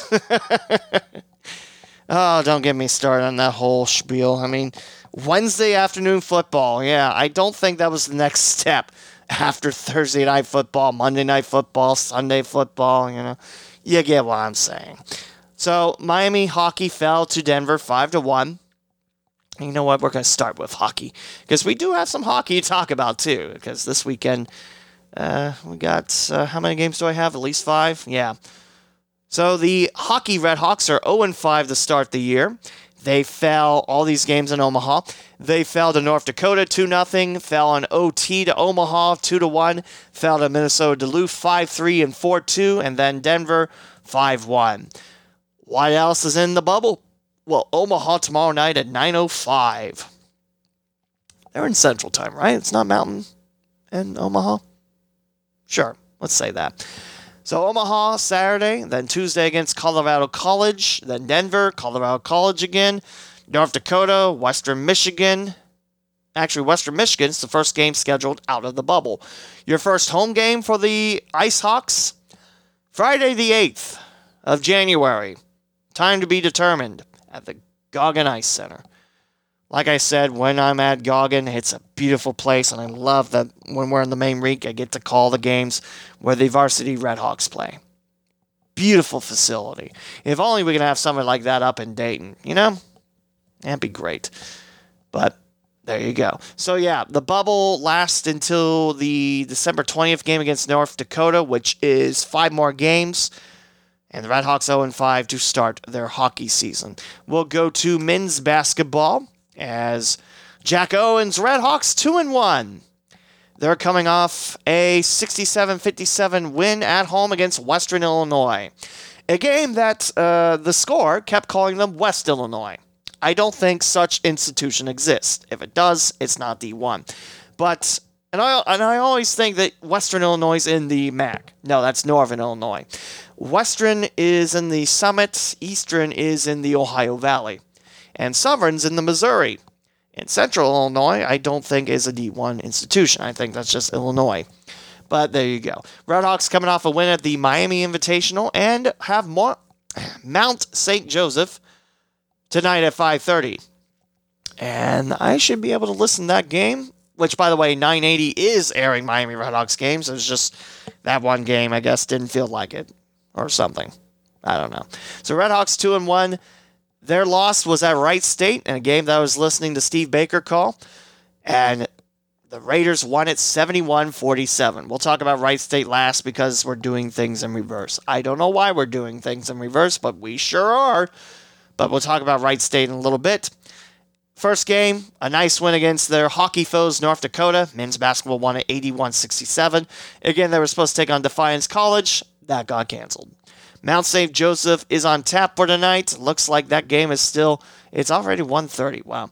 That game looks like it's still going to be played, but stay tuned. And something I'm noticing is... Oh, I guess it's because the Redhawks... No? It's only twice. There's 2-2 there. Okay, so what I'm looking at right now, so you don't wonder why I'm sounding like an idiot, the University at Buffalo, it's not of, it's at, is supposed to come into Oxford Tuesday, December 15th. And that would be the next game after Mount St. Joseph. The Bulls are part of the MAC. In fact, their Bulls football team won the MAC East, and Miami's football team went 2-1 in the season. Their game at Kent State got canceled. Yes, COVID. Their game at home against Bowling Green got canceled. You guessed it, COVID. It's not showing it's a MAC school on there, so maybe it's a oversight. I don't know, but there you go. So yeah, we'll talk about women's basketball for Miami next. They're 1-2 on the year. And their next game will be at Central Michigan, which is 4 days from now. The Redhawks start off the year 88-68 loss at Notre Dame, which apparently maybe they don't have the rankings on there. But yeah, like I mentioned, Notre Dame's probably one of the top teams to talk about when you're thinking women's hoops. And then supposed to play at Purdue, that got canceled. They were supposed to play at Wisconsin, that got postponed. And then opening off the year with a home win against Valparaiso 67-49, and then falling at that school in Columbus 104-65. And like I mentioned, Central Michigan on the road next for Miami. In fact, the next home game, you have to turn it to 2021 because Buffalo will be in town that Saturday, time to be announced. The two road games at Central Michigan at Evansville at 2 p.m. at Mount Pleasant and Evansville. So there you go. Let's talk about the Dayton Flyers. I already got that whole spiel out of the way that, I think Dayton and Wright State should play, but, if it doesn't happen, then there you go. We'll start off with the women's basketball team first. I don't believe they play many games. No, they're 1-1. The Flyers beat Morehead State on the road to kick off the year, 71-57, but then fell at home against Akron, 77-74. Supposed to play at Charlotte yesterday. That got canceled. Supposed to play Alabama A&M at home. That got canceled. Supposed to play Florida at home on Sunday, the 20th at noon. That got canceled and is now a 2 o'clock game against Indiana State. So still game day that Sunday, but not Florida. And then Tuesday at noon on the 22nd, Central Michigan comes into town. And then a 10 play starts before the turn of the year. The Flyers will visit the St. Louis Billikens and then host New Year's Day against St. Bonaventure. And then host Duquesne that third as well. Man, that's a busy schedule there. But 1-1 start for the women's basketball Flyers. Definitely a great team to watch. And in fact, I've yet to see them. I don't think I'll see them until the 22nd, but just to see who's still on the team, because I know they lost one of my favorite players in Jayla Scaife. Definitely a great player out of Muncie, Indiana. Great 4 years with UD, and graduated from the University of Dayton. So, looking around, they still have Ariane Bradshaw. Looks like it's a fairly young team. I see number 2, number 3, number 4, all freshmen. Najee Tyler, I think that's how you say that. It's a redshirt freshman. Akira Cook out of Hamilton from Mount Notre Dame High School in Cincinnati. Nice. And Capria Brown from Danville, Illinois. Freshman. Kyla Whitehead still there. Anna Lamaster is a freshman. Amari Davidson, I believe, is a first-year player. Let's look at that full bio. Make sure I'm not talking incorrectly. Jenna Jacone, still there. Bailey Atkins is a freshman. Aaron Whalen is still there, a transfer. Had a pretty nice year last year, too, for the Flyers. Maria Perez is back. Malaya Perry. I believe this is her first year she can play for the Flyers as a transfer out of... where'd she transfer from? I know she's from Pickerington Central High School. You got Destiny Bohannon, a redshirt freshman, and Tenon Magassa, a freshman from France. There are a lot of freshmen. This is probably the youngest team in quite some time for women's basketball. In fact, it's one of the youngest teams I've ever, saw. But there you go. So, Davidson, I was wrong. She's been at UD for 2 years. Not a lot of action her freshman year and her sophomore year. She made her debut against UConn, but only started in 2 games because injury. You thought I was going to say coronavirus. You're wrong. But yeah, that's a really young team. I didn't realize how much UD was bringing in. Wow. So yeah, 22nd. I'll definitely get to see him then. Well, if that game's still played. So let's talk about men's hoops. The big game in town. The Flyers got off to a 66-63 win against Eastern Illinois, and then fell 4 days later against SMU. Now, SMU, the past few years has been all right. They're not the top of the crown of the AAC, but they've had some great moments in men's hoops. But the Flyers fall 66-64, and a great second half for the Mustangs. And then, I already talked about it. I promise I'm not going to bring it up again. UD defeats Northern Kentucky 66-60. So, what's up next for the Flyers? It's the Holiday Hoopsgiving, because that's a perfect name for a tournament starting in December. The Flyers go to Atlanta, Georgia at State Farm Arena, with the insurance, and they'll take on Mississippi State. That'll be a pretty good game. It'll be a pretty nice measuring stick for the Flyers. And again, I've seen a lot of people say, it's not last year's team. Of course it's not. That's how college sports works. You can't stay there forever. But, Obi Toppin, of course, drafted by the New York Knicks. You still have Jalen Crutcher, and he's a great player. In fact, I like to see what Anthony Grant has to work with for this team. Let's pull up that handy-dandy roster and talk about it. Still have Rodney Chapman, E.B. Rotson, great player. This is his last year as a redshirt senior. The Flyers have a couple freshmen right off the bat. Luke Frazier, Kobe Brea? Yeah, I think it's Brea. Jalen Crutcher, like I mentioned, great player. You got Zimi Nwakji from Florida, from Spire Academy. Possibly playing in the Flying to the Hoop, because Spire Academy, I believe, is in that tournament. Mole Sisku. Actually, I don't remember how to say that name. He's a redshirt freshman from Mali, and last school was Lincoln Academy in Georgia. RJ Blackney from Baltimore, a freshman. You have Jordy Tashama. I forget how to say most of these names. I apologize. From Montreal, Quebec. I believe he played last year. Dwayne Cohill is back. He's a junior. Chase Johnson's a redshirt junior.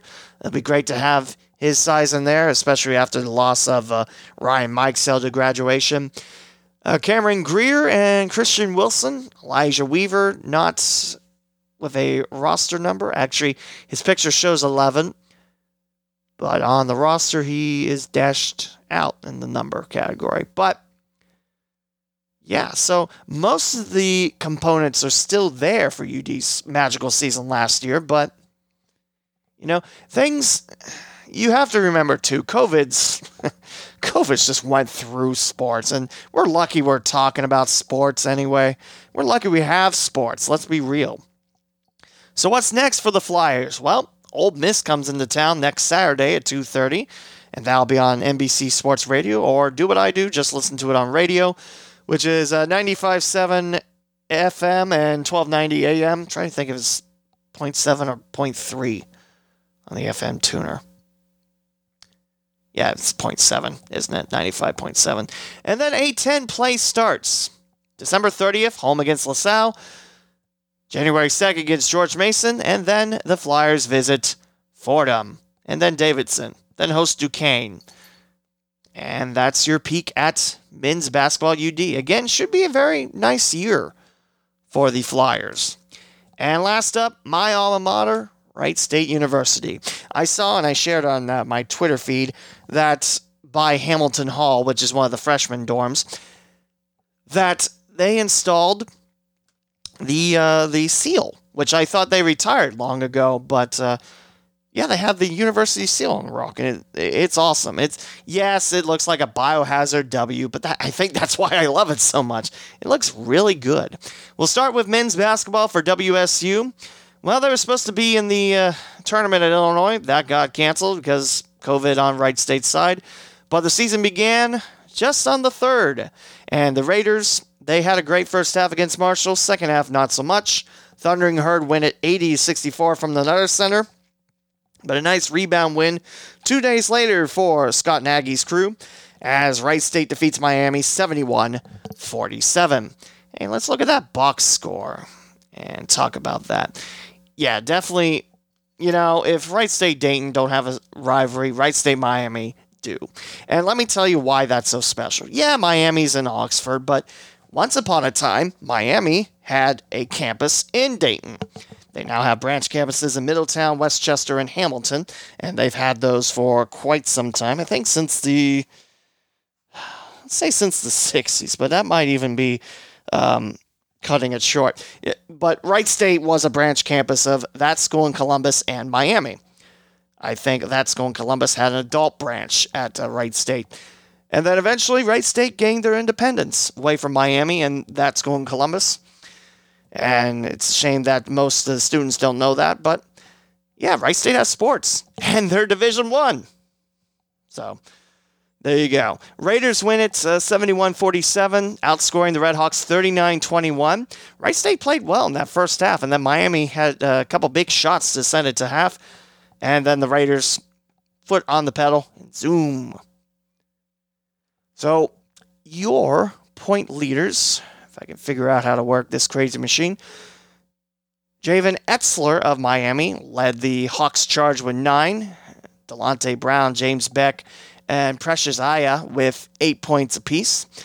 Isaiah Coleman-Lands had 7 of his own. That's your majority of the 47. And for Wright State's 71, it's Trey Calvin leading the way, 16 points, and also went 4 of 8 from three-point shooting with a steal.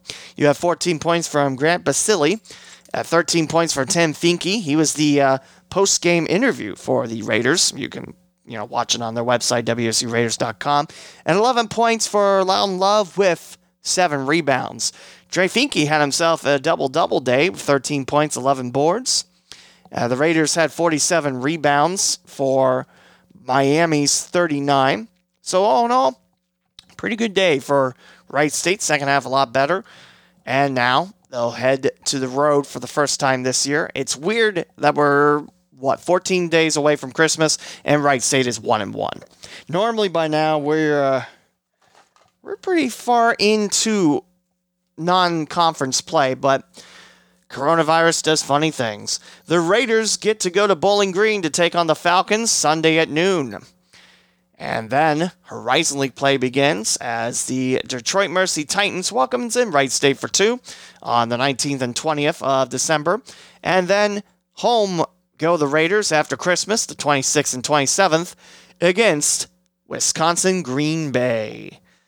And then you turn the year, and 2021 has Wright State at Oakland for a pair, and then Youngstown State in January 8th and 9th, and like I mentioned, at Northern Kentucky at the end of the year, 19th and 20th of February. So let's look at women's basketball. Loudon Love still with the Raiders, still, still a great player. I'm hoping he gets, draft looks too. I think he'd do pretty well in the NBA, but, we'll see. So, the women's team's 0-2. They had a close loss against Bradley at home, 66-61, and then fell at number 24 Michigan, 82-59. And then are supposed to be at Detroit Mercy this Saturday and Sunday, but I saw somewhere, you know what, there's a nice link on the page. Let's go to DetroitTitans.com. Because the women's team, if you remember, the Norse were supposed to host Detroit Mercy, but that got changed to Robert Morris. And no, what am I wrong then? Because there was a change. This is from today, so I don't know what I'm talking about then. But, yep, Wright State will go to Detroit Mercy, and that will be tomorrow and Sunday, both at 2 o'clock. And that's all for college basketball. I'm afraid to see how much time I've used, an hour and a half. Okay, it's not terribly bad. But, yeah, it's nice to get back and talk local sports. Too bad it's not on Dayton radio. I guess I'm supposed to talk about the Bengals, aren't I? Yeah, the Bengals lost again to the Dolphins. Yeah, Sean Williams stepped on a Dolphins player's ankles and got suspended for this game, and it was upheld, so he can't, challenge it. We weren't supposed to have another 2-win season with Burrow at the helm. And you know what? It's not Burrow's fault. I mean, yeah, he's made mistakes, but they're not game-costing mistakes. Although at Indy, I guess he threw that pick. But then again, don't blow a 3-touchdown lead to close out the second quarter, Just saying. But no, Joe Burrow is the cornerstone of our franchise, and we have to do a better job. I say we as fans. The Bengals have to do a better job protecting their investment. So, yeah, at this point, I'll listen to Bengals games because that's what I do. I like the Bengals, and I follow them. But at the same time, I'm not expecting any more wins past this point, and I kind of hope it stays like that because I want the Bengals to get the offensive tackle from Oregon. I've talked about this on the podcast, and I said offensive line is still a crucial spot. And you know what? At this point, the coaching staff might need to change. I mean, there's a lot of people calling for Zach Taylor's head, and I'm not with a torch and pitchfork, but at the same time, he's not doing so hot, and he needs coaches. I thought the whole plan for Zach Taylor was he's going to have coaches that he learns from, and then he takes charge. You know what I'm saying? I know he was trying to get Bill Callahan, who went to that team by the lake, who has their first winning season in, 26 billion bajillion years? Ooh, yeah, all right, first winning year.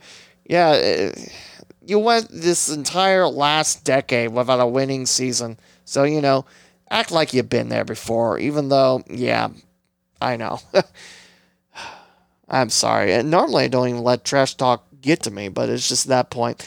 I think it's just, listening to the radio is just saying how the Browns are untouchable and the Bengals are just, piles of garbage.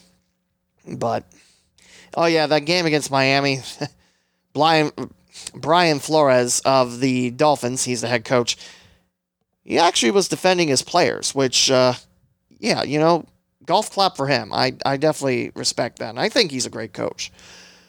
Now, remember that big scrum that the Bengals and Dolphins got into? That one? And remember that picture from Twitter? That one? There's only like 5 on there. Remember that picture where the offensive line is sitting on the bench and everyone else is getting around into, a big scrum? Yeah. Like I said, offensive line has to be fixed, and it has to be fixed. Going back to that one sack that Brandon Allen suffered, where Bobby Hart imitates a sliding door. He slides in, and the rush on the blitz on the left side comes in and just nails Allen by the Bengals' own end zone. There was someone arguing that it was Quentin Spain's fault, which he would be the right tackle in that offensive line. Well, yeah, he was co-tackling with, who was it, Trey Hopkins as center? Yeah, he probably should have got the guy, but Bobby Hart just slides to the right. There's no one there. Why is he having trouble with the blitz coming in? Offensive line needs fixed. I don't know how many other ways you need to say it. I don't know how many ways you need to listen to it. That's priority number one. Not wide receivers, not tight ends, offensive line. Get that line to a proper caliber. Get an offensive line coach that makes them strong. And just fix the offensive line. I don't know how many times I need to say that. And also towards the latter end of the draft, not first pick, maybe consider finding a kicker. Because Randy Bullock's misses are starting to add up. Granted, I know, he's made more than he's missed, sure. But again, the misses are starting to add up. So, maybe put that in the pocket. I don't know. But yeah, offensive line, fix it. Fix it. Fix it now. Cowboys are in town. That will be Andy Dalton and his reunion in Cincinnati, which should have been Dalton versus, well, technically it should have been Dak Prescott versus Joe Burrow, but yeah, both those quarterbacks down with injuries. So it should have been Joe Burrow possibly versus Andy Dalton, which no, his hair isn't blue. What a jip. No, but yeah, Dallas isn't doing so well. Like I said, I don't want the chance for any other team to sneak in there and pick up Sewell from Oregon. I don't want that. I want the offensive line fixed, and I want the Bengals to compete in the AFC North and not get blown out by Pittsburgh or Baltimore. I want the Bengals to take over the North. That's what I want. And that's what Bengals fans want. They don't want to see Pittsburgh and Baltimore run around. They don't want to see Pittsburgh with 40-year-old Roethlisberger almost have a complete perfect season. They don't want to see Lamar Jackson run across. Well, I want to see the Bengals on top. Okay? Lamar Jackson, great athlete. Ben Roethlisberger, what a season he's having. Considering he had major elbow surgery and his age, it's impressive. And yes, Pittsburgh did lose to the football team. Oh, the team. I didn't know if Pittsburgh was going to go undefeated. I thought Baltimore was going to beat them once, but no, that didn't turn out to be. And Baltimore's kind of, they're in third place, aren't they? I guess they are.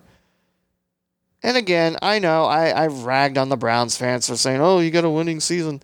I still think Stefanski's the answer, and it's about time. How many coaches did the Browns have in the 2010s? Just out of curiosity. I lost count. There's Hugh Jackson, there's Freddie Kitchens, there's Greg Williams as the interim. Who was before Hugh? It wasn't Mike Pettin, was it? Was it? I don't know. I act like I remember that, but I don't know. Back to the coaching staff. I definitely think the O-line coach, Jim Turner, needs to be shown the door after the season. It's like, thank you. Don't come back. We'll send your stuff and your check in a few weeks. Defensive coach, I know there's a lot of people want him gone. It just, there's diamonds in there. The Bengals defense shouldn't be, serious. See, it just, I don't know. I think there's new coaches that need to be there. Some can stay. You know what? If Zach Taylor can show me that, he's learned from his first 2 years, then, I'd give him a third. Of course, I know I'm talking about the organization that held Dave Shula too long, and they hold coaches that shouldn't be there too long. Marvin Lewis, I like the guy. He did great things in Cincinnati, and it was time for him to go. But, yeah, Bengals. Third in the draft thus far, New York Jets, possibly going 0-16. Don't we play the Jets?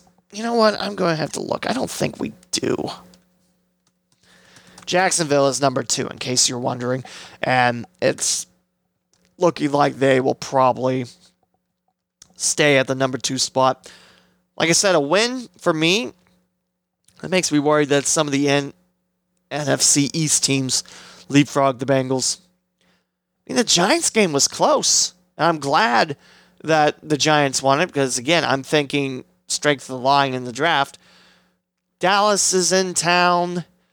Pittsburgh's in town next week. Monday Night Football. I'm surprised that hasn't been flexed out yet. Although, can you flex out Monday night? I don't think you can outside COVID reasons. Houston waits Cincinnati, Baltimore. Dallas is a possible win. I mean, the Cowboys' defense is, putrid. Just, And, of course, you have, you got Andy Dalton as QB, so at least there's a little stability there. I mean, it's sad what happened to Dak, especially in the year he was trying to prove himself. Had a great start, and then bam, there goes the injury. I feel for the guy, because I like Dak.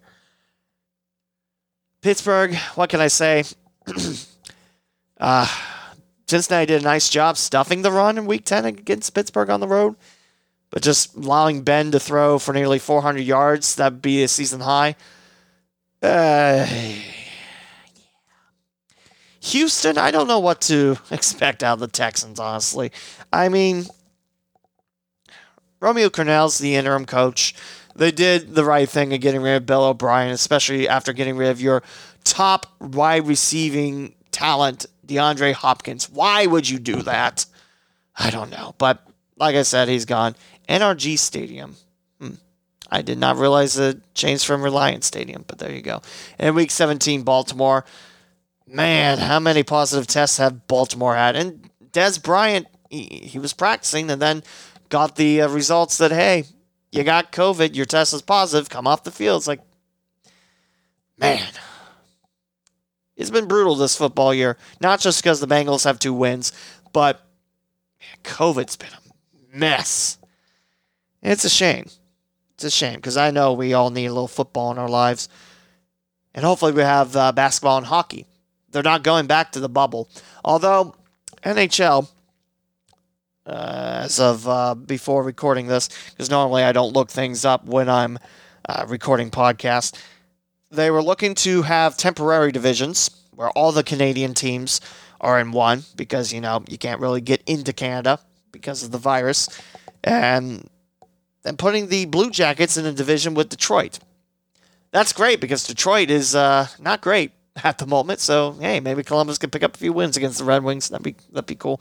But it's just the bad contracts and everything. Maybe Detroit will, get things back on track. We'll see. But now, the all-Canadian division, think about it. Montreal to Vancouver. That's about from Maine to Los Angeles in the United States. That's a flight. That's a very long bus trip. I don't know Canadian roads, but is there really a straight trek from Montreal to Vancouver? Think about how many territories you're going past. Quebec, Ontario, Saskatchewan. I was going to say Saskatoon, but that's a town. Alberta, then British Columbia. Yeah, there's a lot. So, there you go. Hopefully we have those sports. It'd be nice to see Blue Jackets hockey. And speaking of hockey, we still have ice hockey. And I know I didn't send in a recap of last week's stuff. Sorry, Ohio Hockey Digest. I have been busy with family life and with other broadcasting avenues, but more on that in a second. So, the Capital Hockey Conference is back to having conference games, and Upper Arlington's ice hockey team tweeted that they're back, so that's great. Now, this weekend was supposed to be the conference opener for the Springboro Panthers, and the first game was supposed to be at Dublin Jerome. DJ is having a bit of problem with COVID. In fact, I think Dublin City Schools, I think it's kind of hit them pretty bad. I mean, Dublin's a pretty big suburb northwest of Columbus. So, although next Saturday, Dublin Kaufman is supposed to be coming in for a 7 o'clock game. Not sure if that's going to be changed or not, but so your new schedule looks like this. Olentangy Berlin will await the Springboro Panthers, and that game should be at the Chiller North, not the Dublin Chiller. So Olentangy Berlin will now host the Panthers. And then instead of New Albany coming in, which is on the other side of Columbus, it's Thomas Worthington. Now, if you remember the episode where I'm talking about the reverse retro jerseys, talk about Montreal's blue jersey. Yeah, I said it's the Thomas Worthington jersey because they kind of had that for a long time. So yeah, Cardinals are pretty good. So it's still a pretty good test. It's not quite, go at the red division first and then see where you stand. But at the same time, Olentangy Berlin, Thomas Worthington, no slouches. And then Beaver Creek will host Springboro at South Metro Sunday at 11. I said Beaver Creek hosts Springboro at South Metro. Yeah, Kettering Rink's closed. Not sure if they'll be back open for the hockey season. December 20th, they're supposed to come back with a decision if they'll resume youth hockey. But, Beaver Creek and Alter are calling South Metro home for the time being, which I love. I especially love Alter coming back because my first year covering high school hockey, it was Centerville, it was Springboro, and it was Alter. It was awesome. After that year, Alter moves to the Kettering Rec, which, makes sense. It's a Kettering school, and they're playing at the Kettering Rec with Beaver Creek. So there was a nice little rivalry there. And especially when Alter and Beaver Creek got played, yeah, that place gets loud. It's awesome. It's sad that student sections aren't allowed to come out. It's parents only at the moment, but I mean, the alternative is we don't have sports, and I'm blabbing on about something else. Or I have interviews, which hopefully will start again next week, but we'll see. So, yeah, that's what Springboro has. Alter has Mason tonight at 8 o'clock from South Metro, and they have another game. Is it Talawanda Sunday night at 7:45? Yes, I said Sunday night 7:45, which it's a little bit weird because normally Sunday we get out there right as the sun sets. But, yeah, ice hockey is still carrying on. I miss my Centerville ice hockey family. And, yeah, things are going pretty well at TKDS Sports. I know a lot of people might not like the change of, hey, it's free to, now it's 4K with graphics and, I'm getting paid. But never mind. No, I mean, I know it's a change, and I know it's, kind of a drastic one because, you tell people go to the YouTube channel, subscribe, and then wait for the stream to start. Whereas this one, you have to, it's $10 per game, which, that's not bad. Tickets are a little less, but at the same time, a lot of that money goes back to school. What did my boss, Kevin Fowler, tell me? By the way, I am planning to have Kevin Fowler on my podcast sometime soon. What did he say? About 10% goes back to TKDS and, not really exposing all what goes on behind the scenes, but it's a lot because TKDS has several crews. I mean, they have to with all the GWalk schools they cover. Now Carlisle's in the mix. I think Bellbrook might be in the mix. So, yeah, Kevin does a nice job with TKDS Sports, and I implore you, it's $10, and most of it goes back to the athletic department. So, please, just consider that. Okay, I got that out of my system. That seems to be the big fight, but I'm not going to cover it on here. But, yeah, I've enjoyed my time with TKDS, and definitely with ice hockey back. Luckily, ice hockey is back. I'm also broadcasting again for WPTW. I just had my second game earlier this week on a Wednesday as Tippecanoe beat Piqua 79-46, and I got to work again with Coach Jim Brown, who has also been on this podcast as well. It's so amazing how many have been on my podcast. It's a small world.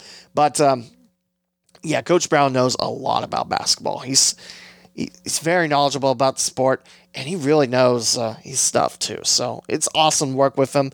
It's awesome to talk about, times in college. Like, it's amazing how much I've improved from my time at WWSU to now. So, yeah, I definitely love the fact I'm part of WPTW. I have 5 more games.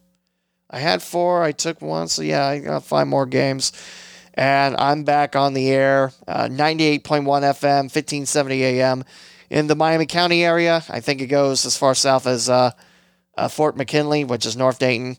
So if you're not in the Piqua area, 981 WPTW is the way to listen, or even get that TuneIn app. And when you get that TuneIn app, you can listen not only that and plenty of other stations, but you can also find the Cincinnati Dayton Sports Podcast there. Pretty good listening. Lots of local sports. My next game will be West Carrollton at Piqua.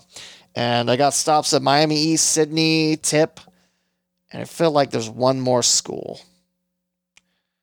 Sydney, Tip, Miami East, Piqua, that might be it. But yeah, back on radio, it's awesome. I can't thank the fine folks at PTW enough for bringing me into the fold to do some basketball. Yes, I've had a little rust. It's been a while since I called basketball on WTGR in Greenville, but hey, when I got a color commentator that's knowledgeable as Coach Brown is, that kind of helps. So, and yeah, Tip's team, I tell you, they got a three-headed monster in Frederick, Knotsman, and Kopic.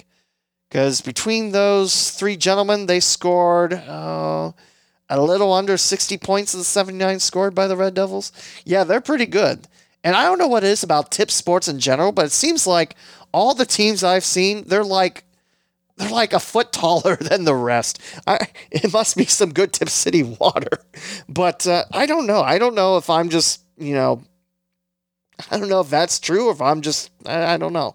Although to be fair, Piqua's size was pretty comparable. Maybe they were shorter than Tippecanoe by like an average, but at the same time, they're not that short. It's not like 5-foot kids against like 10-foot kids. Let's not get that crazy. It's like, the majority of the Red Devils were about 6'3", 6'2", and Piqua was about 6', 6'1", that type of thing. So you get what I'm saying. But yeah, I get to broadcast boys basketball on radio again. Yes, I'm very excited. So, and I had a game with ESP Media in Wyoming. I got to see the Cowboys facility, first time ever. It's a really nice gym. And I really wish the Valley View Wyoming rivalry would continue on outside football. You know what I'm saying?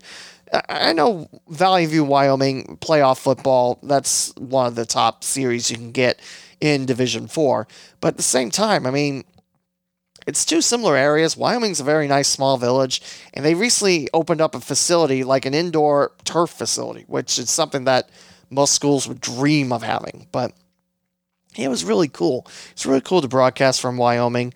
I definitely enjoy broadcasting for ESP, and I've heard that there might be opportunities for me in January, maybe even consisting of swimming, wrestling, and bowling.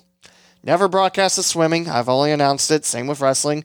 And bowling, I've never announced or broadcasted it. So I got to do my homework, which I will. You don't have to worry about that. I'm a professional broadcaster here. So, I do my job well. But still, broadcasting bowling. I've never thought that I would get that shot. And I might. So that will do it. That's episode 195. Again, brought to you by the letter M and brought to you by the number 2 hours. Because, this episode went 2 hours. And you know what? There is one more thing. The Columbus Crew are playing for the MLS Cup this Saturday. What a ride Columbus has had. And yes, we talk about the Crew along with FC Cincinnati, so I don't want to hear a lot of boos and oohs and all that stuff. You call that school in Columbus, and now you're talking about the Crew, and you're a hypocrite. No, because I can assure you, local Dayton radio doesn't talk about anything outside that school in Columbus football, Browns, and making fun of the Bengals and Reds. And maybe college basketball, but, there you go. So yeah, Columbus Crew looking for their second cup, which means a second little star above their logo. In case you ever wondered what that star was, that's what it is. Championship. Yeah, they're taking on the Seattle Sounders. They've had a lot more success in the cups. I think they've won 4, and they've won 2 of the last 3. Is that correct? It sounds correct. So it'll be a tough matchup, but I believe it's in Columbus. And I believe that the Crew will win. But they are without a couple of midfielders important to the team. At the same time, they still got to play. Oh, hey, it's trending because Dabo Swinney is talking the truth for Clemson, saying that, Texas, was it Texas Tech? They're 11-1? Or is it Texas A&M? Well, the schools that are 11-1, they should be in the playoffs. Yeah, I agree. He's not afraid of the Buckeyes. He's only beaten them, 6 times and shut them out? 31 and oh! Ha! But, yeah, go ahead and think that. But that'll do it, because if I continue anymore, I'm just going to talk trash and not facts. So 196, hopefully we will have some interviews for you, and hopefully you have a lovely holiday. It's the last night was the start of Hanukkah, so definitely happy holidays and happy Hanukkah to any of you listeners that celebrate the holiday. I was going to say celebrate the sport. What is wrong with me? Oh yeah, I'm on a make fun high, but there you go. We'll talk to you again for episode 196. And if you want local sports, it's not on Dayton Radio. It's on the Sunday Sports Podcast. And that'll do it for the Cincinnati and Dayton Sports Podcast, episode 195.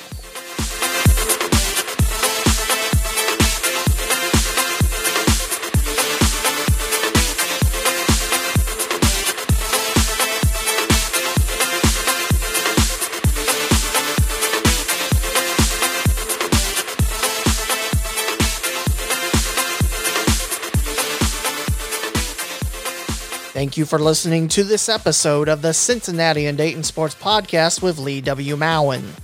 Be sure and bookmark CindayPod.com, the official website of the local Cinday Sports Podcast. From there, you can find your favorite way of listening to future episodes on platforms such as Apple Podcast, Google Podcast, TuneIn, Pandora, Spotify, the iHeartRadio app, and more.